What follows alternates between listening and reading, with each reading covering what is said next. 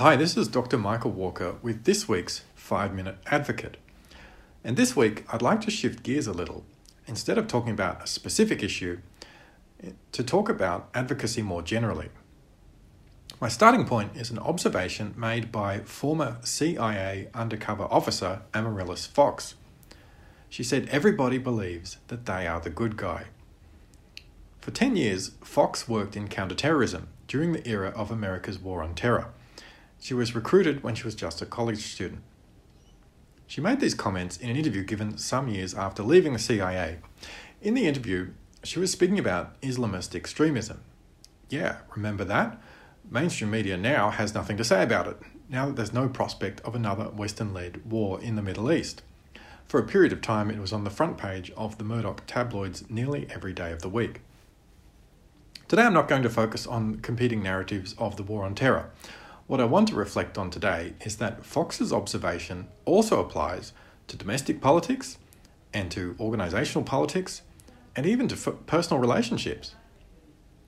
Everybody believes that they are the good guy. As Fox saw firsthand, the Taliban believed and still believe that they are the good guys.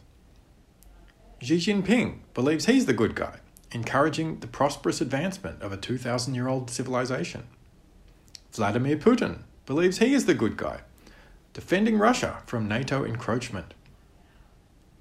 Climate activists believe that they are the good guys. But guess what? Gina Rinehart doesn't believe she's an agent of chaos. She also believes she's the good guy, delivering the raw materials that our society is built on.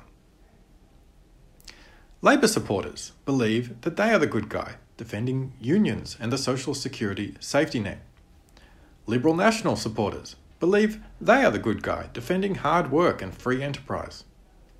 In fact, within the Labour Party, the left faction believe that they are the only ones with principles, while the right believes they represent the values that voters relate to.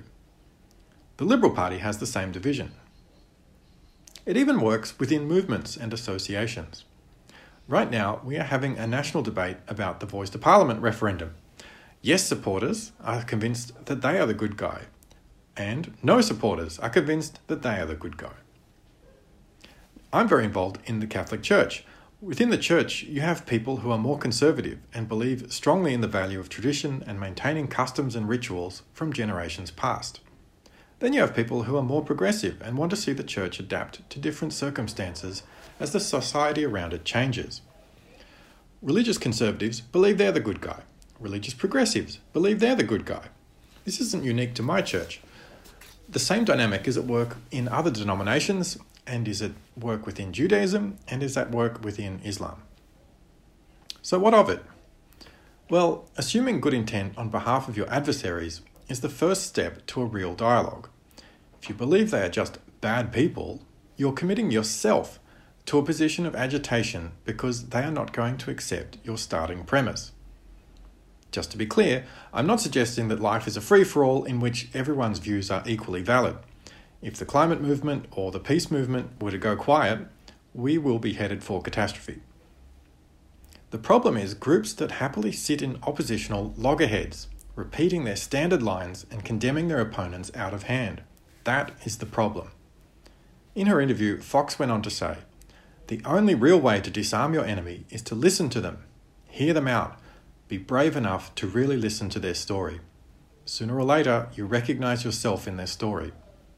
One reason I can live in a church where people have different views is that I can recognize myself in the people with different priorities. What I find upsetting is when people come along and try to exacerbate differences and turn them into divisions. It is such a reckless thing to do, as 20th century Europe learned at a terrible cost. We are in need of listening to people with different views, rather than dismissing them with one-liners.